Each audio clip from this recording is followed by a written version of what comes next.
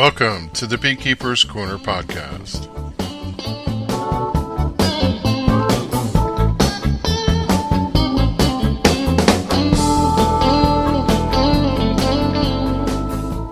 April 12th, 2020, episode 172, Systems Oriented. Hello everyone, Kevin England. Welcome back to the Beekeeper's Corner podcast. Took a little bit of a break for a week or so, just trying to get things in order out in the garage. Spring season is here, and I was trying to get my equipment prepped and cleaned up, and still working, but everything going well here in the England household. Hope everybody is doing well in the COVID world. Don't want to dwell on that this episode, so I won't. I will say that we used Zoom for a couple of things. We ended up signing up for a subscription for Northwest, and that worked out really, really well. I hope that the episode we produced with how to handle some virtual things has resonated with some. I saw some responses back that people were pleased to get that information and put it to good use.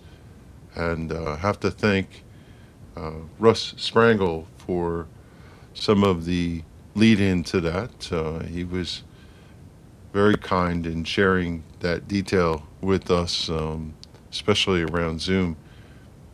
Systems oriented. Let's talk about this episode. I'm going to dive right in because it's going to be a long one. There's a couple things I want to talk about, mostly around spring philosophy and what to do, how to get things set up, different ideas. And I want to talk about being operational and what you could do in operational periods. System-oriented, topic number 2, is about, do you operate from a system, or should you strive to become a more instinctual beekeeper? Topic number 3, talk about, don't say it wrong, melting wax. Melting wax. It's a fun and therapeutic thing, and the outcomes are just beautiful, and there's nothing better than the aroma of melted wax in your kitchen. And then topic number 4, we're going to end the show with a cookie recipe and a resource. So I don't want to dwell on things. Let's go.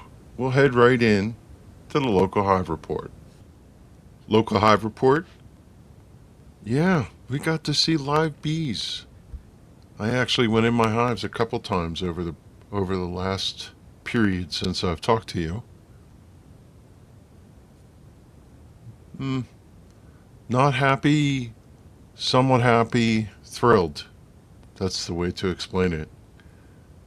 Let's get the bad news out of the way first. The Far Hive, 3 hives left. Not in good shape. It has spotty brood, mostly drone. Looks like it has a queen problem. When I just shot that first video that I talked about last time, looking down in on the hive, I noticed the hive just seemed listless. And there were only about 2 or 3, 4 frames of bees. I'm going to let them hang on and prop them up later, but right now that hive doesn't look very good. When I went through it, and it was on a cool day, so I just quickly meandered through the frames, I noticed the brood patterns didn't look good. In fact, all I saw was the vestiges of calved brood emerging, no sign of a queen, and there's only a handful of frames. And I don't think the queen has a hive. How did I say that? The hive has a queen. Now the funny thing is, and this is wishful thinking on my part, I saw a couple queen cells that were uncapped. It is possible that they made themselves a queen. And my vision in looking at that hive is they probably could use a frame of eggs, new larvae, to make a new queen. I was kind of hoping, and I did this hive first, that maybe I'd find queen cells in another hive and walk them down and stuff them in this hive. But as I looked through my other hives, I didn't find any queen cells yet, which means it's early. Now the funny thing is I talk to people around. Most people are not finding queen cells yet, lots of drones. but occasionally there are some. So I'm kind of wondering if someone's going to, find a queen cell here or there, or I could just wait and let this hive hang on for that. It's obviously too early. I can't secure a queen anywhere.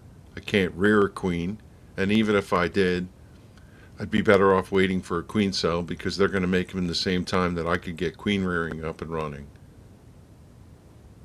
So just wait on this one. We'll see what happens. I think my best bet is to wait till my other hives, if they do this, make queen cells and just walk one down.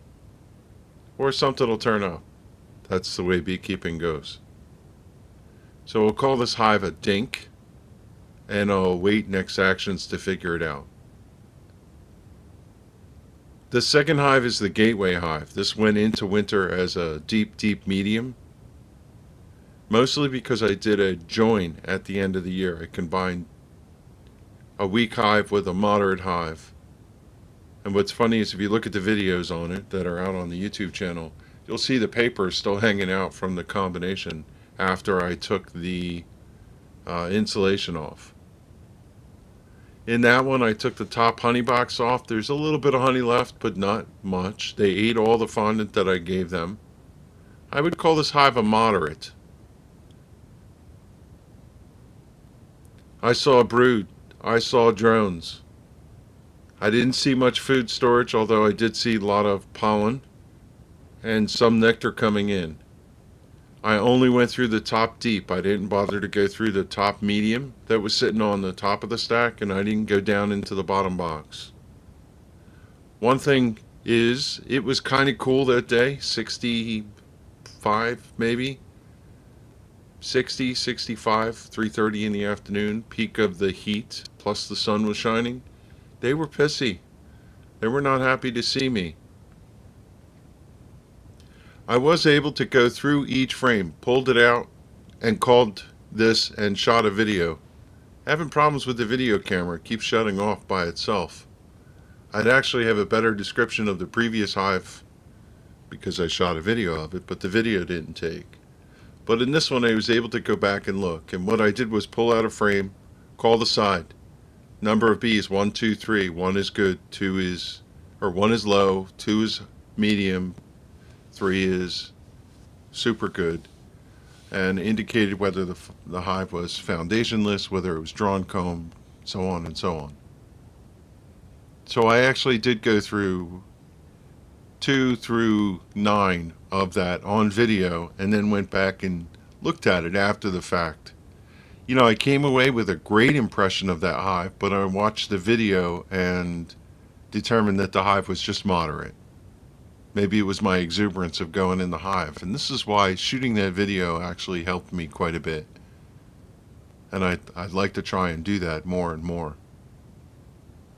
So the gateway hive, I think it's okay. It's a moderate hive coming out of spring. When we get some warm weather and the nectar flow goes crazy, it'll start to grow. And my plan is to possibly do a split with it or figure out what's going to happen with it. I still have in my mind the Bailey Shook, but it's too early to do that because I don't think it's warm enough. Next week it's going to be low in the 30s, high in the 50s at best. I think the following week will be the better week to start doing spring stuff. All I know is this hive is in reasonable shape. On the days they can forage, they will. They're not obviously going to starve, and they will carry on until we get into the middle of the season, which is a little bit later, and they're not going to swarm. That's really the key. Next hive on the stack was the 8 frame. This hive was 2 8-frame deeps and insulated. This is the hive of everybody's dream coming out of spring. I went in my hives on the warm day where we had 3 days in a row. I went in on the middle day and discovered that this hive was booming. So this is the one where you got to take action. Actually, I went in on the first of 3 warm days. And then I performed actions all 3 days, which is why you want to have 3 days in a row. So the first one I did an inspection. Looked through that top box, peeked into the bottom box, you could not find a hive that was more wall to wall. Now, I don't know if that's because it's an 8 frame and it just didn't have as much space as a 10 frame, but I suspect if they had 10, they would have filled that too. This is one of those hives when you pull out a frame, you can't see the wax because there's so many bees. There's bees on the top bar. There's bees clustered in almost a bearding fashion underneath the inner cover. This hive was just amazing. I know that from looking on the outside, it was going to swarm, period. Now, I didn't find any queen cells, but there were so many bees on there, and I didn't bother shaking them off because it was a cool day. But my guess is if there was ever going to be a queen cell, it would be in that hive. And I also know that, calling what I call, when you see a hive come out of spring like this, and you just have to do something with it or it's going to swarm. And I don't want to lose the bees. So, first day did an inspection. Went after that day to look at my options. Second day I set up a plan. I went back in, smoked the bees, and I did a walk-away split. I also moved it to 10 frame equipment. So I set up 2 hives next to it. One was my polystyrene hive, which I want to put back into service, and the other was my cedar hive, which I just had wax dipped and wanted to put back into service. I had 4 extra frames. I took 8 frames out of the top box and I put them in the poly hive and gave them 2 frames of drawn comb. Put that on a hive stand and put it on a pad and put the roof on it. On the other hive, I put 8 frames right in the middle of my cedar deep, and I put a drawn frame on one side and a drawn frame on the other, and put a cover on it and put a roof. It's all I could do that day for the time period that I had available to me. You know what's funny is, as much as I want to do this, I'm still working. It was a work day that I did this on a Monday, because the way the warm weather fell, it was a Sunday, Monday, Tuesday. So I snuck out at 3:30 after working all day and did this activity, and then planned to do the same thing the next day. So the next day I have foundation frames that I'm building. I've cleaned up a lot of frames, and I'll talk about this in a second. So I went out and did manipulation number 3, which was I took another deep box and I put it on the hive. I took the outer frames. Let me see if I can get this right. 2 and 3, 8 and 9. And I moved them up into the top box. Another deep. And then I put foundation frames in their place and filled the top box out with foundation. I want to put new fresh comb, and eventually I'm going to cycle out the comb that they're using, but for right now I just needed to do swarm alleviation, and that's what I did. I did that on both boxes. So if you go back and do the math on this, they started with an 8 frame hive. Now what they have is 4 frames drawn, capped, full, and 4 frames over top of each other with foundation and a drawn frame next to them on both hives. Now a walk-away split, if you're not familiar with it, it's a split. And what I didn't bother to do, because there were so many bees and it was cool and I didn't want to take the time to go through the hive, which is why I chose this option, is I split the hive in half. One of those 2 colonies has a queen. One of them does not. In this time of year, with drones throughout, I'm confident that in near order they will make supersedure cells. Now it's been too cold to go back into those hives, so I'm not sure where they're at. When I get a warm day coming up, probably next weekend or thereafter, I'll go in and see who made a queen. That's my guess. I'm playing biology here and just kind of understanding what's going to happen this time of year. It's perfect time for them to raise a queen, and they will do it because one of them is queenless. What I have noticed, having been out in the yard after doing these things, is that one of those hives is calm and serene, a little bit of flying, not a lot going on. The other one is not happy.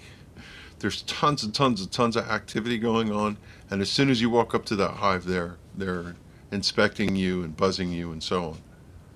So if I had to venture a guess, that hive, the aggressive one, is the one without a queen, and they're not happy about it. Maybe I'm wrong. Maybe that's just me imparting something on it. But it's kind of strange that one of them is calm as could be and the other one is not. Just an observation to put in the notes. So why did I do a walkaway split? Because I didn't want this hive to swarm. And I have seen that some people have shown that booming hives are swarming. So that makes a dink, a moderate, and two hives that are walkaway split in two deeps, and we'll see. It's the perfect time of year now. All the trees are in bloom, flowers are in bloom, fields are yellow. Forsythia is, there's everything out. So I probably can do no harm for all these hives. They're going to get good nutrition, good food, and they'll be ready to go. The other thing that I've noticed just looking around the yard is that the bees are on the pool for water. I see them in the mud. I see them foraging quite a bit. And I had, turning the corner, all these frames that I pulled out of hives. And this year my job was to cull all the old stuff. I've spent night after night and better parts of weekends cutting old comb out of frames. I am shocked and surprised at how much plastic foundation I had in my hives. I can't imagine where it all came from. Probably 25, 30 frames of it. I'm happy to get rid of it. If I look at what was written on some of these frames, one of the frames had a note from 1984. 1984. I see frames with remarks where people wrote in Sharpie 2000. I certainly have my frames from 2014. Who knows how old some of this stuff is? Some of the comb is so hard that you could knock on it. Now, I made a joke that there might be some frames from when I started. Now, honestly, I'm convinced that's true. And those frames came from somebody's nuke, and who knows how long they were in service. So I think I have made a significant change in the operation by getting rid of all this old comb. I cut out frames, and I could talk about this at some other point, and I developed a system for cleaning the frames. And we have cat food bags, Purina brand that we use, big 50-pound cat food bags. I filled 4 of them with old comb. The question is, will the wax moth get to it before I can melt it down? Later I'm going to talk about wax production. But what I want to say is, if you are in the same boat as me, you've been doing this for any given amount of time, or you've received comb from other people, buying nukes, getting hives, taking dead outs from other people who don't want to do beekeeping or anymore, do yourself a public service announcement. Do yourself a favor and take an aggressive stance to get rid of it all. I'm convinced now that what a fool I've been by running all this stuff in my hives. And I always say you should cherish comb. It's a super important asset, but foolhardy I am in all the stuff that I had. And I felt so good at culling all this stuff. Now I have to start from scratch, take foundation, and do it all over again. And I have boxes and boxes of empty frames that I'm going to put foundation in. Now I'm not loading the foundation in until I'm ready to put it on hives. And I also am realizing that from now, mid-April, through probably late May is the only time period that you could probably get bees to build wax in earnest. And after that, if you maintain nukes and do some feeding and so on, maybe. So there's only a finite period of time for them to get to draw and comb. And I'm coaching myself right now as I say this to be patient about how much comb I'll have at my disposal and get over it, knowing that the answer is the better way to do it is to do what I did. Now, two more things on this. On every single frame, I wrote notes in Sharpie. I cleaned every frame scrupulously, and then I wrote a triangle or a dash or whatever symbols to indicate what type of frame, meaning manufacturer style. And then I wrote 3/8 or 1/2 inch for the bottom bar, whether it's a 3-inch diameter, 3/8 inch diameter, or a 1/2 inch. And this allows me to play the frame game. I went through all my frames and I put like for like in the same boxes. Now the stuff that's out in the hives out in the yard is the only difference. And when I do my Bailey shook, if you don't know what I'm talking about, go listen to the previous episode where I talked about a modified method of getting rid of old comb. I'm going to pull those frames out and do the same thing to them. And then I'll be able to put like for like. I've discovered that I've done pretty good. I can have 3 or 4 or 5 different types, and then I have a box full of bastard frames that don't match anything. But I've been able to put together 10 frame combos, and it stands to reason. When I got into beekeeping, I would buy enough for a hive, which would be 20 frames, and then another one. And maybe at one point I bought 5 frames, 5 boxes, setups. And so I've been able to put all that back together and make it match. And I've written the symbols. And then the other thing that I did is when I put new foundation in it, I wrote an F for foundation and 20, which indicates to me that that foundation is foundation from 2020. Play the frame game. It's really important to do that. That's my message this year. Okay, droning on far too much. Let's go ahead and head into the first topic of this episode. Local Hive Report? Check. Topic number 1, I call this one operational. You would think that after 10 plus years of beekeeping, I would have the mysteries of the universe solved when it comes to spring startup. Wander out to the yard, do the hive setup, and boom, you're off to the races.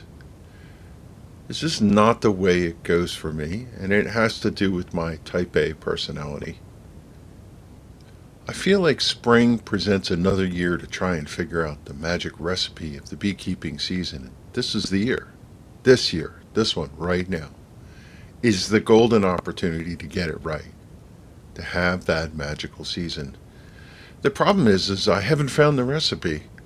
I look at my objectives and I make a plan, but I have never been able to find the recipe.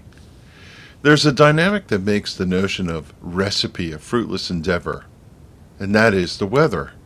Every spring seems unique in a way that eludes you if you overthink it, and I always do.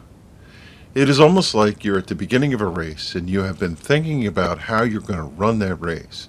You have your strategies all mapped out for the conditions you might encounter, but you really do not know how it's going to play out because it's also variable. The largest variable at play is the weather. And if there's one thing that I've learned in my 10 plus years is that you need to be patient. Today is April 12th, and I have been deliberating over the last 2 weeks watching the weather. I will share that there's another dynamic at play for me, which is I feel responsibility to give information to mentees in Northwest about what they should do in the spring. This is a new dynamic for me as we have started a managed mentoring program, and this is the first year that we will have second year people in that program who we're giving guidance to. So not only do I need to get the spring startup right for the first year people who are starting with new packages, new nukes, things like that, and want to feed in the cold and I'm trying to give guidance just like me to get started to people who are in the second year. Then I turn and look at the internet and I see that people have been in their hives. Now we've had enough warm days, and when I originally thought about creating this topic, it was a week plus ago, and it was early days for that. Um, some were talking about splits early back then and have done their reversals and were feeding sugar water. And they were even talking about and executing queen rearing. And now, fast forward to today, they've done all those things. Some of them made sense, but some, like grafting, I don't get it. It's too cold. I don't even see that. I see drones in the hives, but I don't see that queens could be out flying given the weather. But I'm getting ahead of myself. Ultimately, what I'm trying to say is it makes me wonder if I'm being too conservative and not giving the right advice. But when you're giving advice, you need to be conservative because it's their hives. I've barely gone into my hives, and some people are full blown into their spring management already. And I'm asking myself, am I missing something? My experience tells me I'm not cracking up and it's too early, and I'm trying to hold resolve but not screw up. When I think about it, especially for those second year beekeepers, the biggest faux pas I could make is if my guidance was to hold off, the worst sin could be that their hive might swarm. And it's possible because I know that the bees started building brood back in January, February timeframe. And all through March, they've been building brood. And as we sit here in early April, early to mid-April, their hives might be wall-to-wall with bees. There's certainly trees that have bloomed and plants that are out there for them to forage. I made a video going into my hives earlier, and basically in summary it said, look with your eyes and behave accordingly. At the time that I made my video, my hives were not wall-to-wall. But maybe people do have hives that are wall-to-wall. And the funny thing is I see people who have hives that are doing just okay, and they're south of us, like even as far down as Maryland and Virginia. And then I see people north of us in New York who have super hugely populated hives, and they're going to swarm any second now. So this is where you need to use your eyes. And it's also where I come back to weather. I've experimented over the years with getting started early. I've tried to push the envelope in an early spring start. I've made my splits early. I've fed early to build up hives as fast as possible. In the instance where I tried it, my discovery was early is not better. My splits didn't work. And those colonies that I fed, we got cold snaps, and they had to retract. And that's a problem in the context of, it's not a terrible problem to have, but it's a mess. It sets your whole operation back for spring when you were trying to get ahead of the game. Now, as I sit here recording this, the morning of April 12th, Sunday morning, we've had some nice days over the last 2 weeks. And with the COVID thing going on, I've been home, so I've been able to go out and watch what's going on for a change. And I've seen tons of forage, and I've peeked in the hive once or twice on warm days and saw what they're bringing in. Yeah, okay. I know that some hives are going great, but I also look at the weather coming up. It was 32 degrees this morning, and there's going to be a low of 30 several times this week. And it's too cold. The bees are going to come back to the cluster. So if you don't have a massive population, chances are that things are going on inside the hive that are going to make them retract a little bit. And that's why doing splits early and some of the other things, if you don't have massive populations, might set you back. So I'll come back to this year, 2020. What have I been looking for? My rule of thumb. It is the condition where the low temperature is above 45 degrees Fahrenheit. Consistency, that's my rule of thumb. Consistent.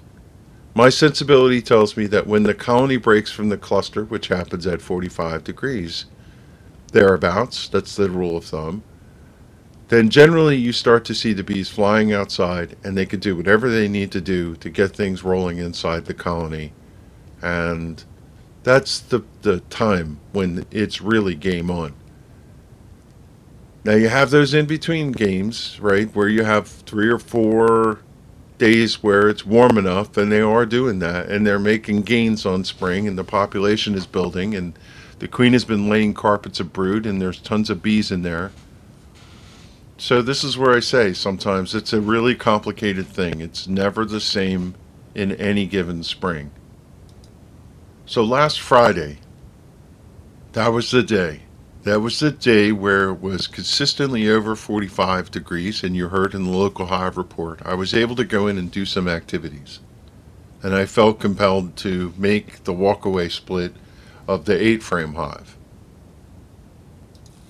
There's a dynamic that I need to discuss here, which is you need to be careful in figuring out those days when it's going to be 45. I live in Hunterdon County in New Jersey, which is the western side central area. When I look at the weather forecasts that I see on AccuWeather.com, Weather.com, and other ones, they coincide with the temperatures in New York City. And New York City is always multiple degrees warmer. It depends on where you live, but be careful on your weather outlet what you're looking at, because they may be reporting metropolitan, which in my estimation always tends to be multiple degrees higher. I happen to have a weather station, an ambient weather station in the backyard. I know what the real temperature is. I also know what I see in the forecasts and I hear the newscasters say on TV. You have to take into consideration the adjustment of your local weather. Now here's a tip for you. Weather Underground usually has a lot of stations that are based throughout the region and not sitting somewhere on the Empire State Building in New York City, in our case, or at an airport, JFK or whatever, which is typically where those weather stations are for the big outlets. If you go on Weather Underground and you look around, you can find a local station. Before we had our personal weather station, before we had our weather station, I talked about this on the show before, I found out that a neighbor literally less than 1/10 of a mile had a weather station right on the corner. And I'm able to set my local weather station and Weather Underground for them. So there's a tip. Go to Weather Underground and find someone with a local weather station in your neighborhood. I know from experience that it's still pretty early, and you have to be patient. If you have one of those super booming hives, you can do no wrong, because they can do whatever they need to do when it's cold out, because they have the population. But if you're doing early manipulations on hives that are moderate to small, you could potentially be doing harm to them. As far as I know, people watch what's going on in our videos, and I get thumbs down because, believe it or not, people actually watch the videos and think I'm giving them the wrong advice.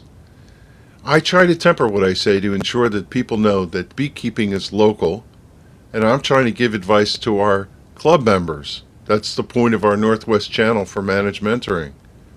And if people happen to be following along, this again is another tip for YouTube followers. Consider what people are saying and how it relates to your local area, because beekeeping is local.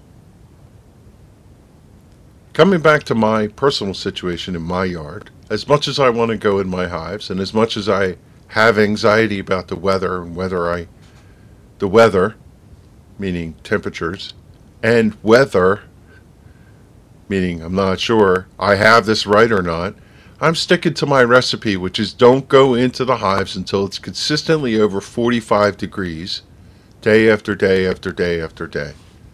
That's what I want to do. In the case of my 8-frame hive, I had no choice. I actually did have a choice. I could have just left it, but given the opportunity of what I saw, it was going to swarm, and I don't want to lose the bees. And I don't want to go into that right now. To be honest, and this is where I say find yourself a buddy, I was so wrapped around the axle about this, I called Bob Kloss and asked him, Bob, what do you think about this? This was 2 weeks ago. Don't you feel like it's a little too cold? And I was struggling with asking him about my recipe, 45 degrees, and he backed me up, said it was too cold to go in the hives back then. And when I was telling mentees 2 weeks ago to have patience, I swear he literally said it was too cold. And I breathed a sigh of relief. Now, I don't know if Bob and I have Stockholm Syndrome because we've been talking together so long that we've influenced each other. But I know Bob's a good beekeeper, and I trust his judgment. And I was going to consult with anyone in this area. Bob would be a guy I'd call. And he literally lives in my county and has the same conditions. So another aspect of this is find a beekeeper you can trust and see what they're doing. Get your input and then make your decisions. But it comes to the point, if you're trying to follow someone, beekeeping is local, and what you're looking at, you have to translate that to where you are. And the good news for me is I have such a good experienced beekeeper in Bob that he's literally in the same county, and I could use him as a one-to-one reference. I talk about Bob a lot, but I have a lot of contacts. I can't leave Jim out, my neighbor down the road, and hearing what he's doing. The funny thing is, Jim's hives always do pretty well, and Jim's a really good, consistent beekeeper, and he did his manipulations early. This goes to show that there's a lot of flexibility, and he had the time, and he decided to do it early. And he experienced a lot of swarms last year, so he was a little gun shy and he wanted to get on his program earlier. The other thing that Jim did early was oxalic acid treatments, which means he killed his mites early in the spring. And chances are, his hives are healthy, doing well. So, look around. There's a lot of different people you can access. Okay, moving on. Colony size coming out of winter. I want to turn the corner and talk about when the weather is right, what should you do?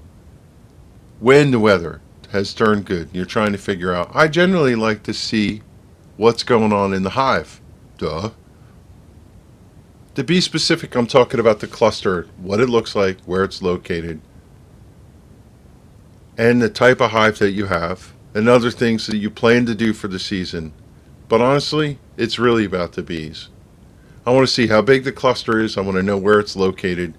These are the biggest influence on what I want to do next. And for simplification, I'm going to talk about 3 different conditions and what I would do for each one of them. And, typical convention would be go large to small, small to large, but I'm going to go the opposite way and say, I'm going to start with medium because that's what you're going to be encountering most commonly. Mid-sized cluster. My guess is that most colonies come out of winter with a mid-sized cluster. Mid-sized cluster often has pushed its way into the top of the box. It's sitting underneath the inner cover, and it has 2, 3, 4 frames of honey left, and it occupies 3, 4, 5, 6 frames of bees. Your number of frames of food or bees may vary with my thing, but I'm just winging it. I would consider the norm coming out of winter would be 2 deep boxes over the bottom board and under the roof. But I know that there's choices of others who use all mediums and so on. The first choice you have with this colony that is sitting underneath the inner cover, occupying the top box, is a spring reversal. On a warm day, in the height of the season, when it's above 60, 65 degrees, you break the hive apart, you move the top box over the bottom board, and you take the bottom box and you put it on top of it. You've reversed the hive bodies, and it results in the cluster being placed at the bottom of the hive. This is a time, hopefully, when it's above 45 degrees every day. Now, one of the key things about that is you waited until it was 45 degrees, and chances are the colony had a chance to grow to sufficient size to keep itself warm. I think that's an important dynamic because you've just moved the colony to the bottom of the hive, And they're literally sitting right next to the front entrance where the cold air comes in. Ironically, this spring, we've had all these blustery weather days, and it's been super windy. As I go outside and look, the trees have been blowing, and there's been 4, 5, 6 days where there's been a consistent heavy wind. If you've taken that colony early and put it on the bottom board, and it was a smaller colony, wind's blowing in the entrance and it's chilling them. Yeah. Just one of those things about this spring. That's the way the world rolls.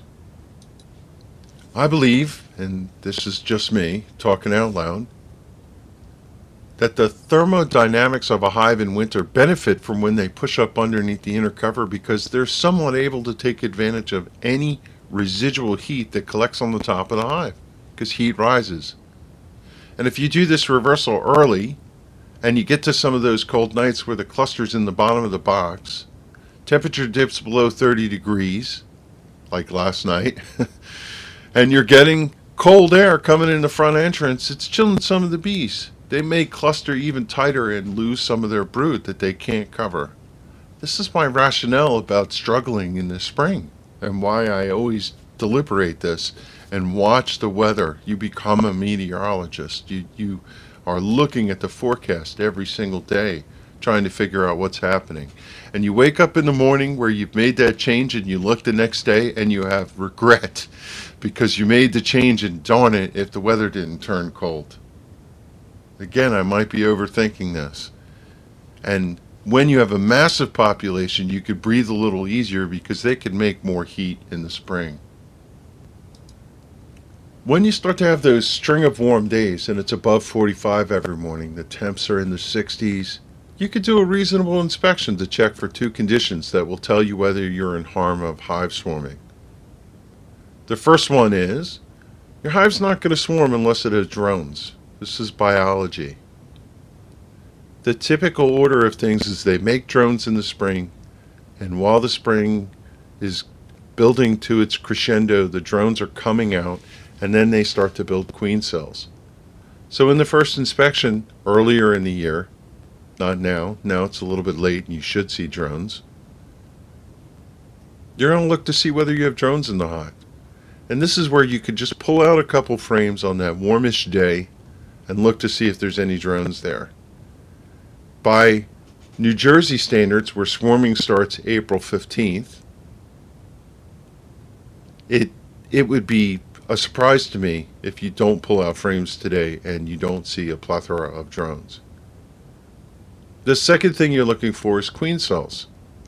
And I can say, as I sit here today, that as I've talked to different beekeepers, about 75% of them reported they haven't seen any queen cells yet, but a handful of them have seen them. So some hives get started earlier in building queen cells. I don't know if that's a genetic thing or if they were just predispositioned because they were a good, strong colony and they got the swarm triggers of congestion and all the things that happen. But this is another advice thing for mentees, is when it's a little bit warmer and you don't have a lot of risk of chilling the brood, pop the cover off, smoke them a little bit, pop a couple frames out, and look to see whether you have drones and whether you have queen cells. And this is all a bit of a balancing act. I suspect when people look at our videos, which are aimed at training new people, and you experience folks say, Pisha, he's such a dope, he could be going in there farther than he recommended. The truth of the matter is there's just not enough energy in making a video to explain all of that.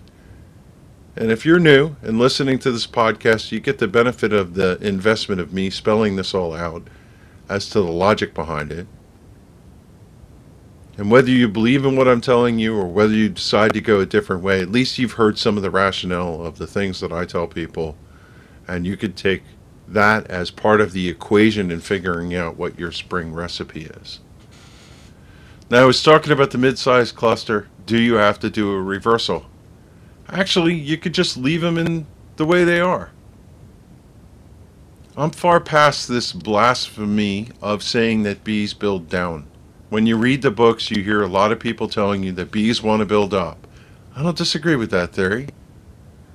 But I know that when they have no choice, bees will build down. They'll build sideways. They'll build however they need to build in order to get the job done. So do you need to do a spring reversal? No, not really. In fact, there's some beekeepers who think spring reversal is a bad idea. Because when you do, you're resetting the entire inside of the colony to the way that they had it. They were working on a plan where the open space was below them, and all of a sudden you just upended everything. They had designs for the honey chamber and how they were storing pollen, and now it's all switched. And some beekeepers report, when they have the opportunity to watch, that the spring reversal sets the hive back for a little bit, and they pause, trying to figure out what the heck happened. And you get a little bit of a break. Now, you could use that somewhat to your advantage, some say, as a swarming thing, because that slows them down a little when they were ramping towards swarm, and it gives them a little bit of a break. You know, you could go crazy driving yourself nuts thinking about these things. But could you imagine if someone came into your two-floor home and put the top floor on the ground and elevated the top floor? Would that be disruptive? That's the way you want to think about that. Yeah, of course it would. Bees will have to address that new reality, and the world just turned upside down. Moderate hive, let's put that away. Let's go to booming hive. Just like what I spoke about in the local Hive Report, you got to take some sort of action. When you have so many bees that when you lift a frame up, the entire frame is covered with so many bees that you can't see the wax, and the top bars are covered, and the walls are covered, and when you pop the inner cover, they're clustered up underneath the inner cover, almost like bearding on the inside. You got to do something with this hive. The queen pheromone is not going to make contact with all the bees, and they will eventually get to a swarming state. There's a lot of different techniques you could do to relieve congestion. If you go out on the YouTube channel and look at the spring management video I posted, I did a presentation recently to help our mentees in the second year have a concept of some of the options. You could pyramid up. You obviously should add new boxes for congestion so that the bees have room to go other places and spread out so they're not literally shoulder to shoulder. You can add honey supers. You can perform a split. You can perform a day-marie. The key is you need to do something. The obvious answer is relieve congestion by adding more equipment. Hopefully you've been thinking about that coming into your second year and you have new equipment there. The good thing to say is even if they've swarmed, you have so many bees that you have the probability of having a good season anyway, and you've contributed to the world. Now, one thing here is about pinching queen cells, and had a conversation with Bob Kloss actually on the phone yesterday about this. There's different schools of thought. Leave the queen cells in there, don't pinch them, and pinch the queen cells. And Bob told me this, and I really had never thought this through or considered it. If you open it and there are tons and tons of queen cells, the recommendation is pinch a bunch of them, leave a handful. The point would be that in a massive colony with so many queen cells, they'll swarm and they'll swarm and they'll swarm and they'll swarm, and they'll have all the daughters they need to do that. Sometimes this is thought to be attributed to those swarm after swarm until a hive just swarms itself to death. There's another dynamic that I know from reading, and I read this recently actually. I don't remember the source, so sorry for that. But there are times, and I think I have this going on in my one hive that I mentioned, where the queens added gas.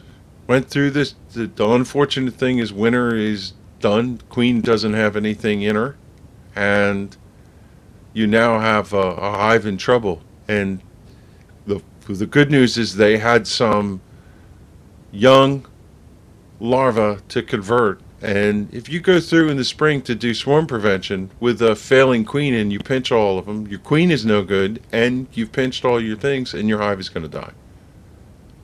It's not always a swarming thing. So if you're going to pinch queen cells, let's just go to that point.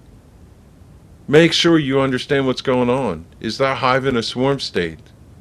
They have queen cells, yes, but do they have a massive population? Do they have a massive food? Do they have drones? Do they have everything that you would say, wow, they're going to swarm? If they don't, think twice about it. Scenario number 3 is the dink, or the small hive, whatever terminology you use. This is a colony made it through by the skin of its teeth. It's super small. It could even be a teacup colony, one that's the size of the palm of your hand. I think it was 300 bees total is all they need in order to keep a colony going at its smallest to support the queen. But likely you end up with 1 or 2 frames of bees. You know, looking at that this colony just barely made it through and they're not going to swarm. They're in no jeopardy of that.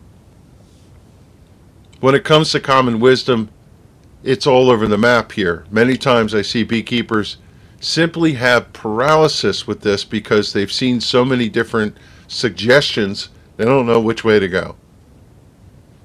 The honest answer is, when they leave them alone, that's not a terrible choice. Nature intended this hive to be the way it's going to be, and nature is just about to feed this colony everything it can. And I've seen colonies where you just leave them be, grow to a full-size colony and be productive. Who knows why they were so small? Maybe they had a varroa problem. All the bees died toward the end. And maybe they don't have a varroa problem anymore and they'll come out healthy. There's all kinds of things that happen in this way. So one of the first options is just leave the colony be. With a good nectar flow and a good spring, it might rebound and come through. And I've done this, and I've seen them become good producers. I've also seen hives just wallow, never reach any potential. They go through the whole season, and they stand no chance. And I've even fed these hives, and they just don't go because the queen is a dud. And beekeepers love their colonies, so a lot of times what people try to do is hands-on fix these things. If you find yourself in that camp, feed them. See if they rebound. And if they don't, then do something. Now, the commercial approach would be, they go through all their hives, and you could take good guidance from this, and they take all their dinks and they combine them with a strong hive to make it even stronger. It is extremely common wisdom, and it's smart, not to combine a dink with a dink. 2 bads do not make 1 good, because you have a poor queen and a poor queen. You're going to have to pinch one of them, and you put them together. And, you know, maybe you had the chance where they needed enough resources to go grow to critical mass, but chances are the queen's just not going to magically be better. Your better choice is one of 2 things. 1, take the dink and combine it with a good colony. You're going to make that good colony super amazing good colony, and then you can make a split and you end up with a good colony from the base and a good colony on the split, and you win-win. The other thing that you could do with a dink is requeen it and give it some resources. So if you have great colonies, you can do some exchange, equalize your hives in the spring, and this can, with the new queen, make that colony productive. Now, I recognize that I did exactly what I said you're going to find. I'm going to give you 20 different options, and now I've confused everybody. Honestly, I don't know that people find, they have the skills sometimes, especially in a second-year beekeeper, of requeening a hive and doing all of that. I would feed the colony and see if it comes back. Maybe some circumstance held it back. And then if it didn't go, I would combine it with another. Let me say that should be your central path. And then you could take that as an input and decide what you're going to do. But that would be the key recommendation. All those other options aside, that's the one. Feed the colony and see if it grows. This is an opportunity too where you can feed a spring colony, and it would be the right way to do it. I don't actually recommend feeding colonies, moderate to large colonies in the spring. It usually leads to trouble. Okay. We've been through dink, moderate, and large hives. Let's talk about some choices to do management, spring management, checkerboard, pyramid up, brood nest expansion, things like that. Ultimately, if you made the right choices, you had good overwintering, you're going to end up with a thriving colony. Your next action is to plan how to prevent them from swarming. The funny thing is early April here, central New Jersey, where I am, we still have cold weather, but swarming is coming. Now, I haven't seen a mass of my hives are swarming. And typically what you find is beekeepers posting, I caught one of my swarms today. Have I seen some? Yes. If you had one of those super booming colonies and you got to one of these warm days and you didn't do anything, your hive's going to swarm, and hopefully you caught it. So yeah, I've seen a handful, but I've not seen a run yet. April 15th, right around the corner. Now, as I sit here on the morning of April 12th and look at the weather, warm days are not ahead. It's lows of 30s next week. So we're getting one of those retraction, and this is what April's all about. Usually what you see in April in our territory is if we have a cold middle April, the end of April turns warm, or early May, and then all of a sudden it's game on from a spring explosion. Because the bees have been confined, they're in their building, they've been able to get some nectar, and they can grow and grow and grow, but they don't have any relief, and then they just like swarm bomb everything. In this case, you, the beekeeper, have choices to make when you get these occasionally warm days and a large colony to do work. First thing we'll talk about is checkerboarding. I've listened to presentations and podcasts on other outlets using the term checkerboarding, and I'm dismayed at the fact that people get it wrong. I wish people would be very careful on how they use the term. Checkerboarding can be attributed to Walter Wright, and if you look at the end of this show notes, you'll find a link to Walter's stuff. And Walter always expressed dismay at people using this term incorrectly. Checkerboarding as a technique, by definition as I understand it, is breaking up the honey dome, creating channels through the honey store area so that the bees can pass through and have more area to load honey, nectar. Part of the problem that Walter identified was that over top of the brood chamber they would become honey bound, and that would cause problems. And he felt that if you opened that area up and created less congestion in the honey storage area by checkerboarding, which means moving up every other frame, loosely, I'm just going to describe it that way, you can go read what Walter said, that creates pathways for the bees to go up.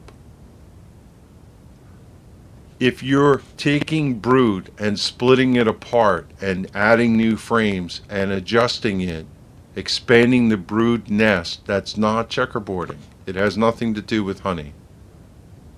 I'm going to put my soapbox away, but I wanted to try and clear that up so that when people are talking about checkerboarding, hopefully others hear this, and you could keep saying this.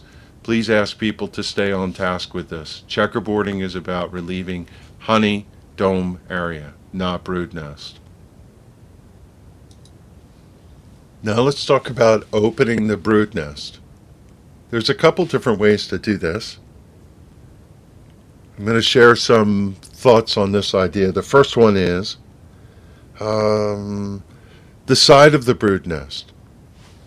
The queen lays in the middle, hopefully. Now, sometimes you'll find the brood nest over to the left or to the right, not dead center. But either way, they're going to expand horizontally first in the bottom box. Let's play pretend we'll take a hive. We had a moderate size hive. We did the spring reversal. They're centered in the bottom of the box, and they're going to grow. They're going to grow first out in the bottom box and then up into the top box. That's typical. If they grow out to the point where they've filled the bottom box, they have frame of brood, frame of brood, frame of brood, frame of brood, frame of brood. 4 frames of brood in the middle. Then they have pollen and pollen, nectar and nectar, honey and honey capped on the outside. And now they're going to the queen's going to go up and start laying in the top box, and she's doing frame of brood, frame of brood, frame of brood, and you have all this congestion. If you're early in the spring and it's warm enough, one of the things you can do in the bottom box is go into the outside of the brood chamber, take those frames and pull them up into the center of the bottom of the top box, and open the side of the bottom. Preferably you're going to put drawn comb in there. Still a little cool on some of the days. And what you're doing here is you're centering the heat through the center column of the hive. You're allowing the queen in the bottom to build out, and it relieves congestion on the side. Bees have room to store nectar and pollen and make more honey and have reserves. So in that perspective, one of the things you could do is referred to as pyramiding up. If you had the bees build all the way out in the bottom box, you could take some of the outer brood frames and their pollen frames next to them, pollen, nectar, honey, move them up into the center and the top. And what you end up with is 4 frames on the bottom and 2 or 3 frames in the top box. And if you look at it, it creates a pyramid shape. That's why it's called pyramiding up. And then you take drawn comb and you put it in the place of the ones that you pulled out. And the point of this is that you've expanded the ability for the bees to build out on the bottom. You've opened the sides of the brood nest. And you've enticed the queen to come up and build up in the top box. And the top box will benefit from the heat rising from the bottom. That's not checkerboarding. Now, one of the things I would not suggest you do is pull up every other frame. Some beekeepers like to do this, and I'm going to talk about this in a second when you can do that, but not early in the spring. If you pull up every other frame, you're separating brood from brood, and you're making a hole. And a lot of people want to do this where they take a frame of foundation, they get this confused, and they put it in an early spring. You're separating the heat from them. Bees need frames of drawn comb to go in the cell in order to do warmth. That's what they do. They go inside cells and they heat things up. Foundation doesn't work. The other side of this is to go later when it's warm. And I'm going to do a Kevin moment here. I've been trying to promote this concept, occasional. In the wintertime, you can't go in. There's no occasion to go into the bees. In the springtime, it's somewhat occasional, meaning you'll get an occasional warm day when you can go in. It transforms into mostly occasional, which means most of the days you can go in, but occasionally there's some cold days where you shouldn't. And then there's full, ready to go. Summertime, any occasion you want, you can go in. When it's somewhat occasional, meaning it's mostly cold, but every once in a while you can go in, this is not a time to perform the technique where you're pulling up every other frame in the brood chamber in order to free up space. When it's mostly occasional, where it's 70 degrees every day, some days you get a cloudy, cool day, 50 degrees, but there's so many bees in. If you wanted to perform this next technique that I'll talk about, you could do it then, but don't do it early. Pyramid up is different. you're still, and this is key to pyramid up, keeping the brood nest compact in the center of the bottom box and the box above it. It's a lot like having a nuke in the middle of your 2-deep hive. The next one that I'll talk about, and this is different, and it's not checkerboarding, is if you had a large cluster in the bottom and you're on mostly warm days, mostly occasional, you could pull every other frame up, and then you can take foundation and put it in between the brood frames. Foundation. Now it's warm every day. You might get that 50-degree cloudy day, but the next day it's going to be warm again. Here's what you get with this. This is where you get to brood up. You're relieving congestion in the brood area. And when you put a frame of foundation in between two brood frames and it's hot and it's warm, they don't like that open space. And they have bees and population creating wax the right age and the temperature to do it. They'll build that frame out very quickly, and then the queen likes to lay in fresh wax.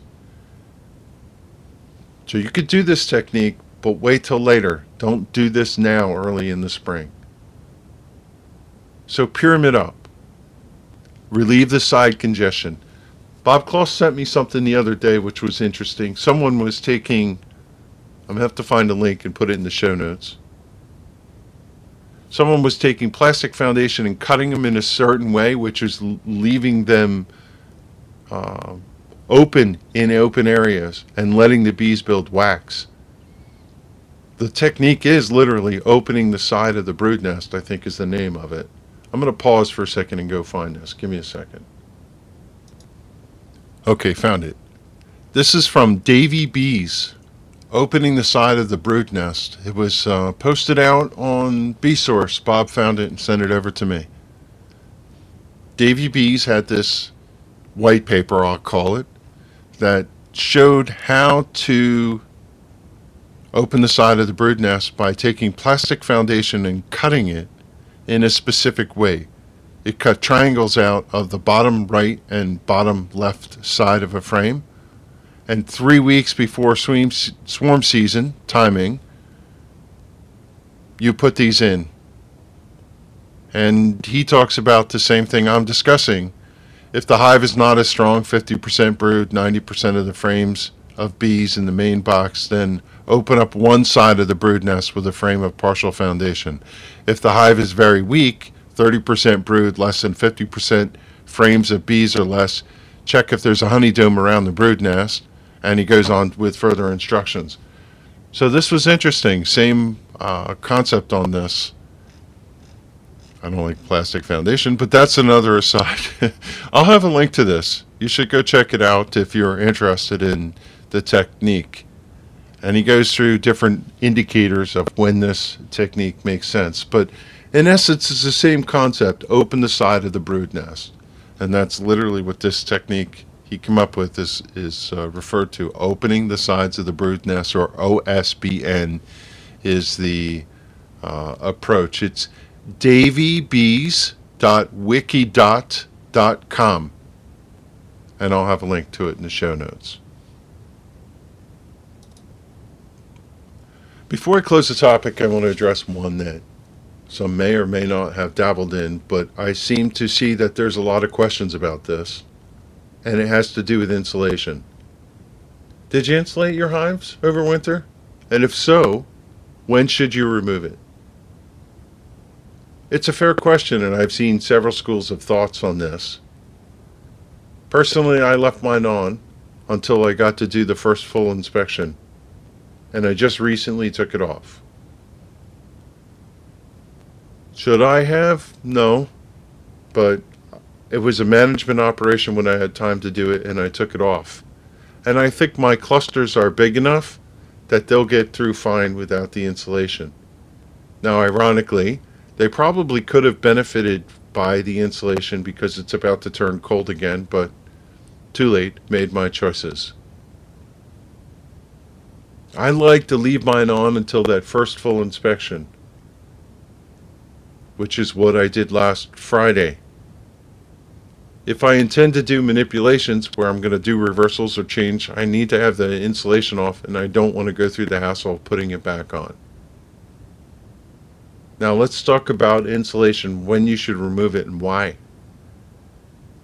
There's a perceived advantage to letting the warmth of the sun get in and warm up the hive in spring. Some believe in this.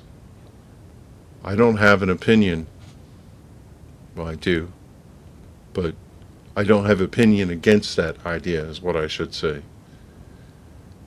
Some feel that hive warms up in the day, bees get active, cools off in the night. That has something to do with the biological behavior of the bees understanding the time of the season in cooperation with light and nectar and other things. And the harmony of the world should say that the insulation interferes with that, because insulation doesn't allow the hive to get heated. I will turn and say, counterpoint to that, I have insulated hives through polystyrene hives, and they're the most productive hives, especially in the spring. And I think a lot of the benefit of keeping the insulation on, if that's the path you go, is the fact that the inside temperature with these frequent swings that we see in the April time frame, high, low, warm days, several in a row, then cold, it tends to be more consistent. Especially last night it was 32. It's supposed to be a high of maybe 70 today. That's a pretty big swing. Now, I don't know what that does to the bees inside. I'm not an entomologist, but if you had insulation, I think the variation inside the hive might be a little less. And I do think that bees do benefit from insulation earlier in the spring. If they have even a little bit warmer temperature, they can get started earlier. I don't know. I think of it this way. If you went through the point of insulating your hives for winter, why would you not leave it on as long as you could until it interferes and then you have to get it off? I think you could drive yourself crazy overthinking this stuff, and it has to be the practical side of it is, if it's in the way, remove it. And if it's too much hassle to put it back, don't put it back. I have a question for everybody. Where do you put this stuff? I hate to have to store this in my garage. I just can't stand it. Almost to the point where I don't want to insulate my hives. I insulated because I wanted to know whether or not this was a good idea and see whether my colonies did better with it. If I had my druthers, I'd sell all my equipment and just go to polystyrene hives and be done with it. I don't know. That's one of the things I hate about this, is storing the insulation. I'm using the 1-inch, 2-inch foam stuff. I know some people are using bee cozies. I don't know, I like the foam better, but I hate to have to store the stuff. So I've been yammering on. This could have been a full episode in its own right. The world according to Kevin with spring management. There is one thing I didn't talk about that has to be said. The indicator plant in the world, as far as I know, this is universal, is Forsythia. When you see the Forsythia on, you can almost count on the fact that they're building drones. I don't know why the two coincide. It has to do with the combination of light, weather, temperature, so on. The Forsythia just matches up. It's the indicator plant here in New Jersey, and I think it's in the eastern seaboard. I don't know about the rest of the U.S. The funny thing about me personally, I live in the Amwell Valley. That's the name of the region I'm in. And I live in the valley, and I live in a hole on the floor. This is a joke we have at work all the time. Oh, I know, you live in a hole in the floor of the valley. And I tend to think that my videos show that we're a little behind. I also have a microclimate right where I am, literally. My property is different from my neighbor down the road who did his stuff earlier. You can walk down our street and feel warm, warm, warm, and then you get to my end of the road and the temperature gets noticeably cooler. So what I would say to you is if you're a new beekeeper, public service announcement, get zen with where you're at locally. Do you live on a hillside? Do you live in an open field area? Do you live in a development? Do you have your bees on a roof? Are you in a hole in a floor in the valley? I don't know where you are. So while you listen to all this guidance and advice, beekeeping is local, keep that in mind. I hope you found this topic interesting. I did drain the swamp on it. I just had to get this all out of my head, and now I have, and I feel better for it. I think this is probably one of the most extensive spring thinking things I've ever recorded.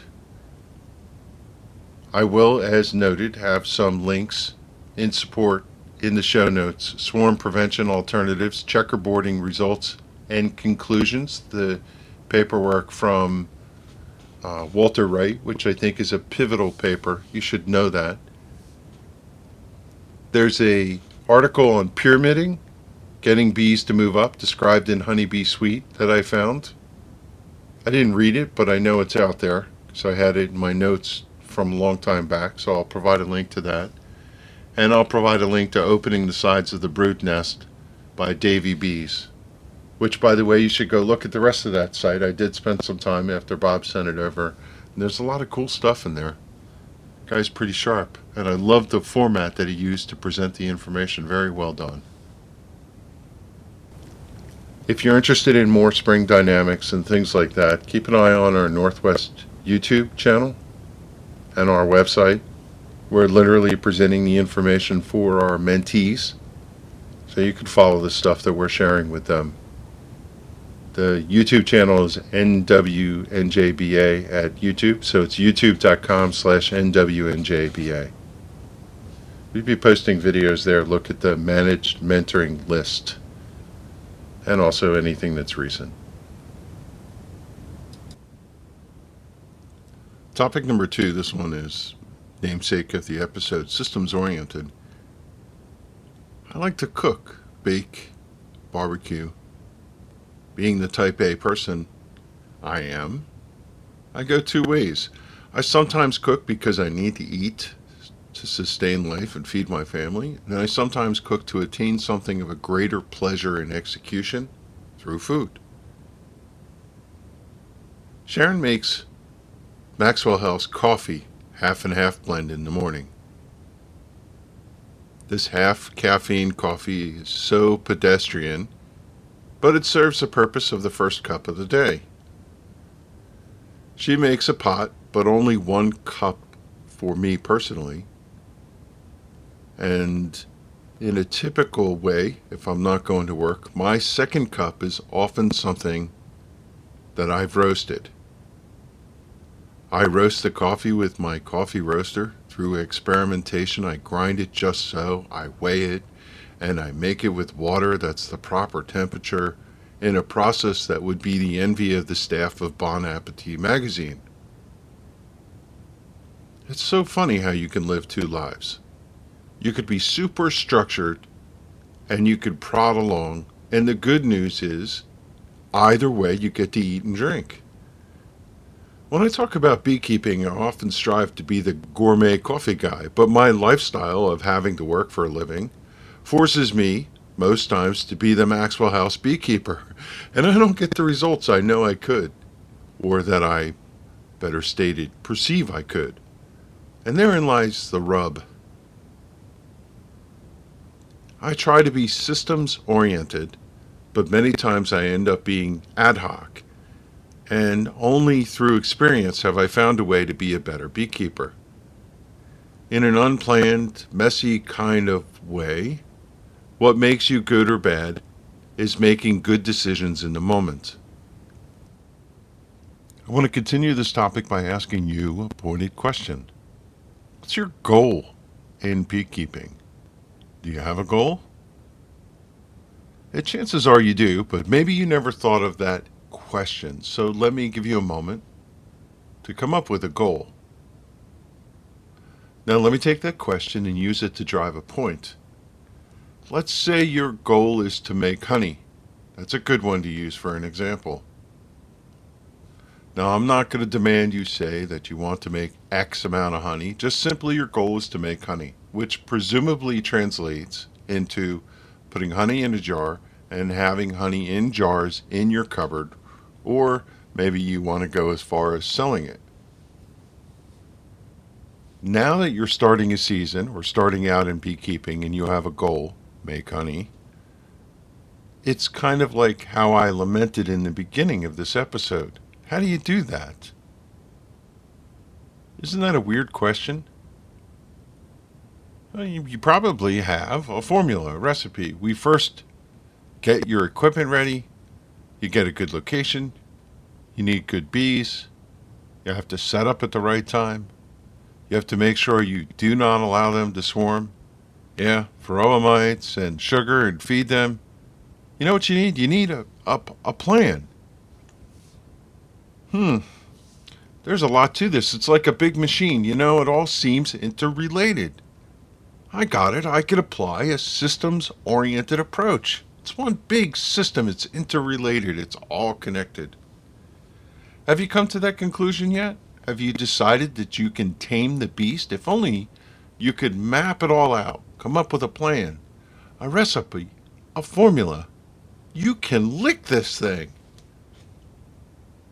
This is where I stop the goofy charade and call out the point, which is sometimes the best way to go about it is to not have a point. Coming from me, that is a super weird way to hear it because I am the definition of a recipe, goal-oriented, plan and task approach. I talk a good game, but there is something that also has to be recognized, Maxwell House Beekeeper. Sometimes the best beekeepers I know go with the flow. Ding, ding, ding, ding, ding. That's a magical idea. And when you come to that realization, that moment, that point in time, you start to transcend a system approach, and that's what this is talking about. I'll give this a label for discussion purpose. I'll call it instinctual beekeeping. Instinctual is alluding to the premise that you operate on instinct. I would like to think that this is the way I'm heading and the way I roll these days. I'm operating to a plan, a formula, a recipe, but I'm also allowing instinctual.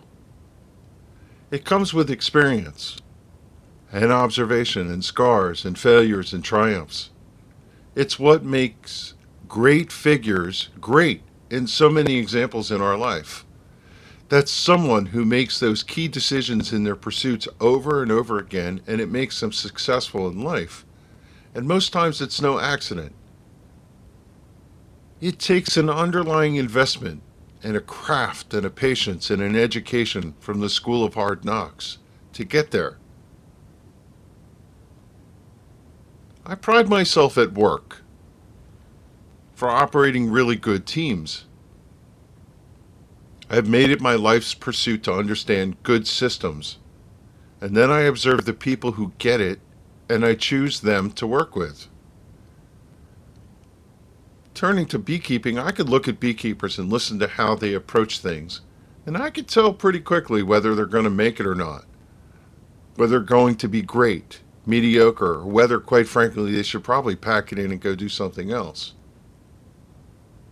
Then there's this side of a contingent of people that you can't read. They're not systems oriented, never have been, never have a plan. I wouldn't explain them as instinctual either. More like experimental, or they action on whimsy. Whatever has them at that moment, this is what they're doing. In some respects, I think that's the coolest kind of person to observe and study. And let me say that some of the best beekeepers fall into this realm. When you have, for example, a super bright person who is simply in a different place than most, and they decide to go their own way, well, that's a formula for discovery and breakthroughs, and they're fun to watch. And that's the essence of this whole corporate feel of diversity and embracing somebody who's different. And I can't think of a more wide open place of different people than beekeeping. Yeah, it's kind of a fun thing to watch. And one of the better parts of being a part of an association or watching what goes online in Facebook and forums and things. Just saying. I guess what I'm trying to say here is there are all kinds. If you find that you are not inclined to follow the pack, or you lean toward the type A super controlling management approach, it's going to be okay. We are all God's creatures, and the Great One loves us equally. So I'm told. I will implore you to do one thing.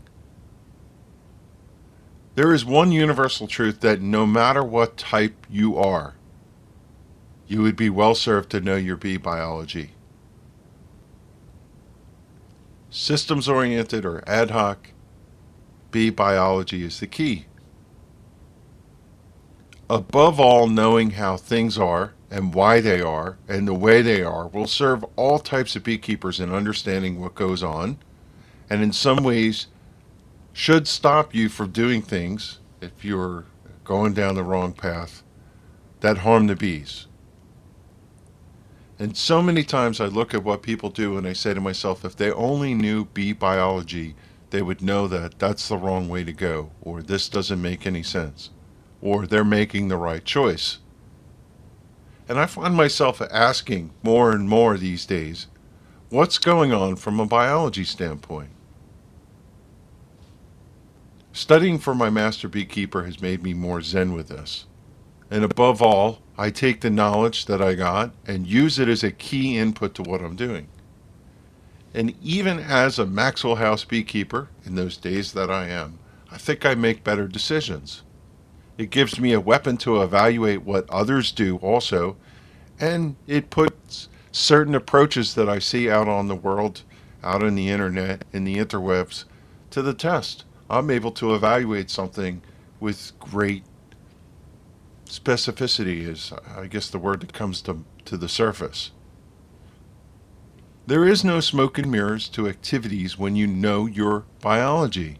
And if something goes wrong in a management practice, you can almost always come back to bee biology to ferret out the root cause of where it went awry. So in the end, I'll leave you with this. Consider less system and more ad hoc. Now, if you're brand new to this, follow the recipe. That's what I tell my mentees. Follow what we tell you because we're giving you a good plan. And then once you understand bee biology and you have those observations and that tactical experience, then go your own path and follow your instinct. Become an instinctual beekeeper. Now, it's taken me 10 years to get there. Some people get there a lot quicker than I do. That's the way the world is, you know. Yeah, recipes are good, but you have to experience your trust of skills and observation. And you learn to be an approach that is more organic. I find some beekeepers have been using this same formula for years. They start out with that recipe and they never change. And some do okay because they started with a good recipe, and some fall behind because beekeeping evolves. They're stuck and they cannot evolve. Those with some experience who follow their biology and observations excel, and back to the way you cook your meal, it comes out exactly as you pictured it.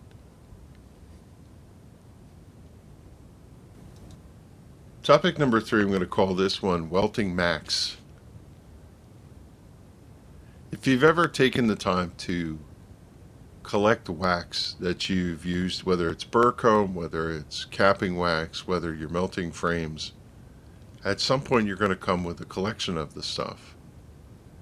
Way earlier in my beekeeping time frame, I always took styrofoam coolers and made like a handy little wax melting operation. And then at some point I built a cabinet. You might have heard me talk about this. I have it sitting on an old wheelchair so I can wheel it around into the sun when I need to. Over the last couple of years, in both capping wax, scraping off burr comb, and in melting frames down that I don't want to have in service anymore, I've been able to collect cakes of wax. Let's just use that term. Now, in my wax melter, I have a tray with a screen, and the dirty stuff sits on the tray, and the tray is angled, and through heat and gravity, it pours through all the dirty stuff, goes through the screen, drips down into the tray. It doesn't create the cleanest wax. Sometimes the debris and bees and whatever fall through. That screen is just there to keep the heavy duty stuff out. And you also get pollen and whatever else is in there. Now, I always try to, I don't want to say it, melt wax. You're going to say this, Welt Max. Melt wax of like type. So I collect capping, and then I melt all capping. And I collect burr and burr and burr and burr. And if you're ever out, just scrape that stuff off and put it in a little bag, and then melt all that at one time. And then when you're melting frames, melt it separately. The reason being, the quality of the wax. Capping wax is new, fresh, clean, light yellow in color. And you don't want to mix that with the darker wax that comes out of melting frames or the in-between stuff. Most of the time you could take the stuff that is in Burcombe and mix that with the capping wax. It tends to be just a tinge darker in my experience. So Sharon and I, we took all these blocks of wax that we had laying around that we decided we just needed to clean up and do something with. And we spent some time over a couple days putting up the double boiler and melting those, just getting them into the point where they were liquid state, and then pouring them through a filter. And we decided, because we had them, to pour them into silicone molds. So a couple things if you're going to do this operation. One, it's very therapeutic. It's a lot of fun. And it smells great when you're when you're welting. When you're melting the wax, you would have this beautiful aroma throughout the entire kitchen. It's just incredible. Now, some people do this outside. They do not want to melt their wax in the house. I'm a good fan of that idea. If you're going to do that inside, be very careful with it, because it gets all over the place. You pour it on your counter and then you have to scrape it off. You get it on your stove, whatever the case may be. The other thing about it is whatever implements you're using, spoons, forks, knives, double boilers, pots, pans, filters, it all needs to be dedicated to the effort. Do not break out your kitchen stuff. You will curse yourself because you can't get the wax off as much as you want to try. So over the years, we've replaced our pots and pans, and I've been smart enough to know, having heard other people give this advice, don't throw that stuff out. Put it downstairs. I have a cheese grater and a couple other things down there sometimes when you're making things, you grate the wax. So build your collection over time. Even if you're not going to do this in the near term, keep it in mind and do this. So that brings to mind one of the things is the pour. What we did was we melted the wax in a double boiler. This is just a pot over a pot of boiling water or simmering water that creates enough heat to melt it. And then you have to pour it through a filter. You could use cheesecloth, you could use other things. Cheesecloth tends to give you dirty wax because the fibers come off. The best thing, bar none, is a nylon stocking.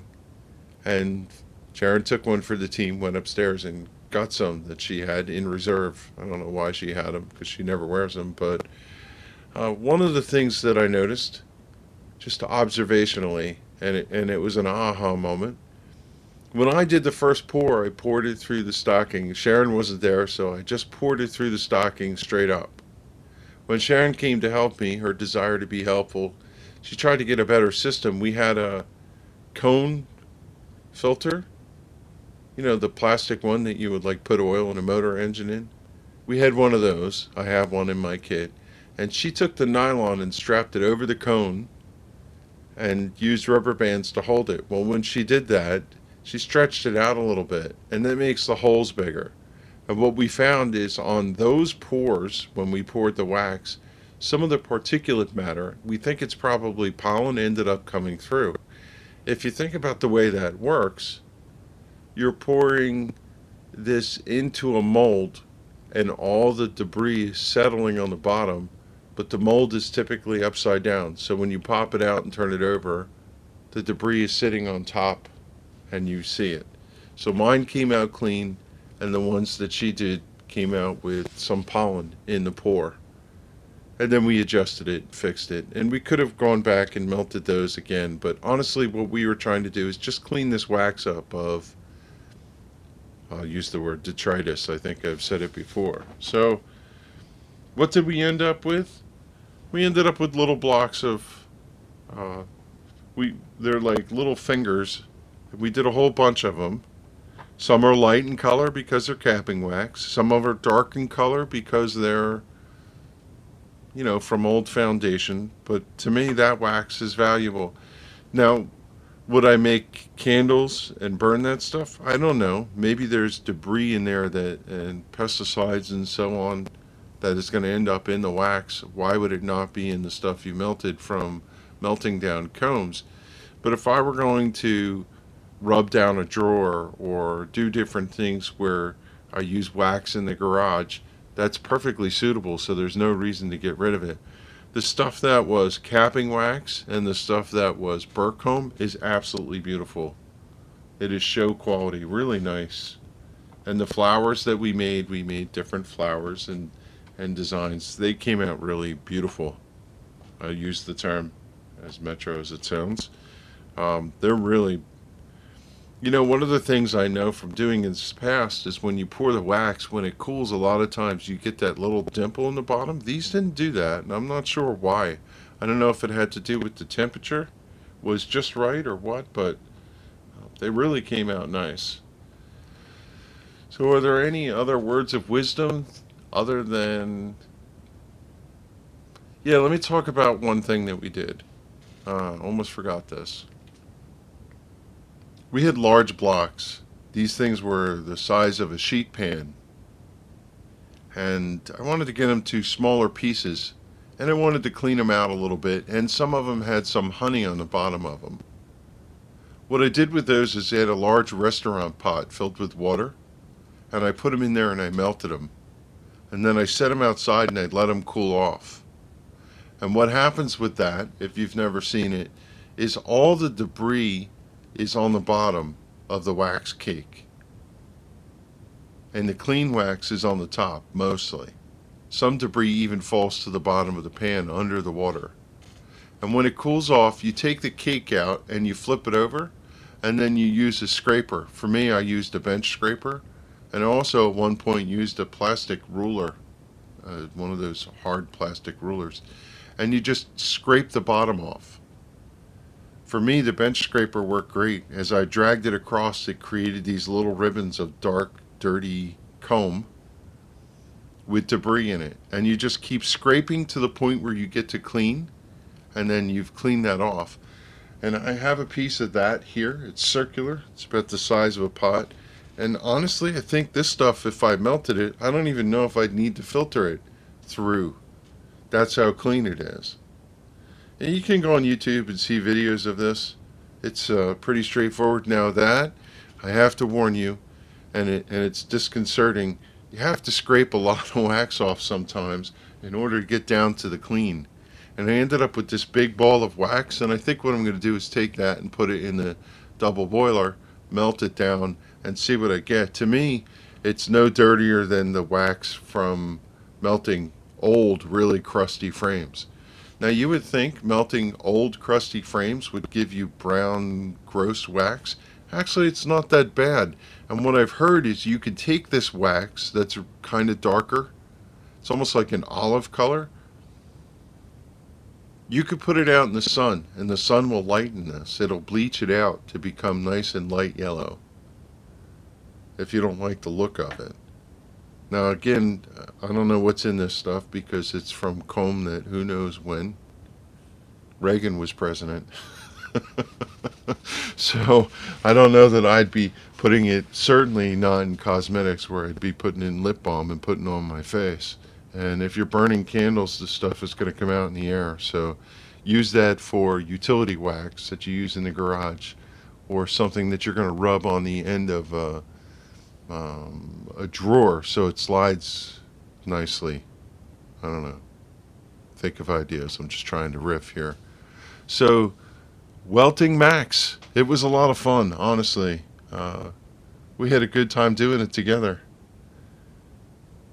While we were doing it, we made dinner and we took the seeds out of the squash and the seeds from the green peppers and put them on a tray and dried them out alongside some of the wax that we were working with. So we're like homesteaders. Um, Beautiful, beautiful wax. Please do not throw your wax away. Do this. You will appreciate it over time. Again, look on YouTube. There's a bunch of videos out there for how to do this. And I think at one point we had an episode with Charlie Ilsley who described how he does his wax. He puts it all in a mesh bag, if I remember correctly, and he puts it in boiling water. And what ends up happening is the wax comes out, but the mesh bag, whether it was made of a t-shirt or whatever, I don't remember what episode, I could probably go back and look it up. That ends up keeping the debris inside. It's almost like a bouquet garni, if you know cooking. And that's really cool. So that's another way you can go about it.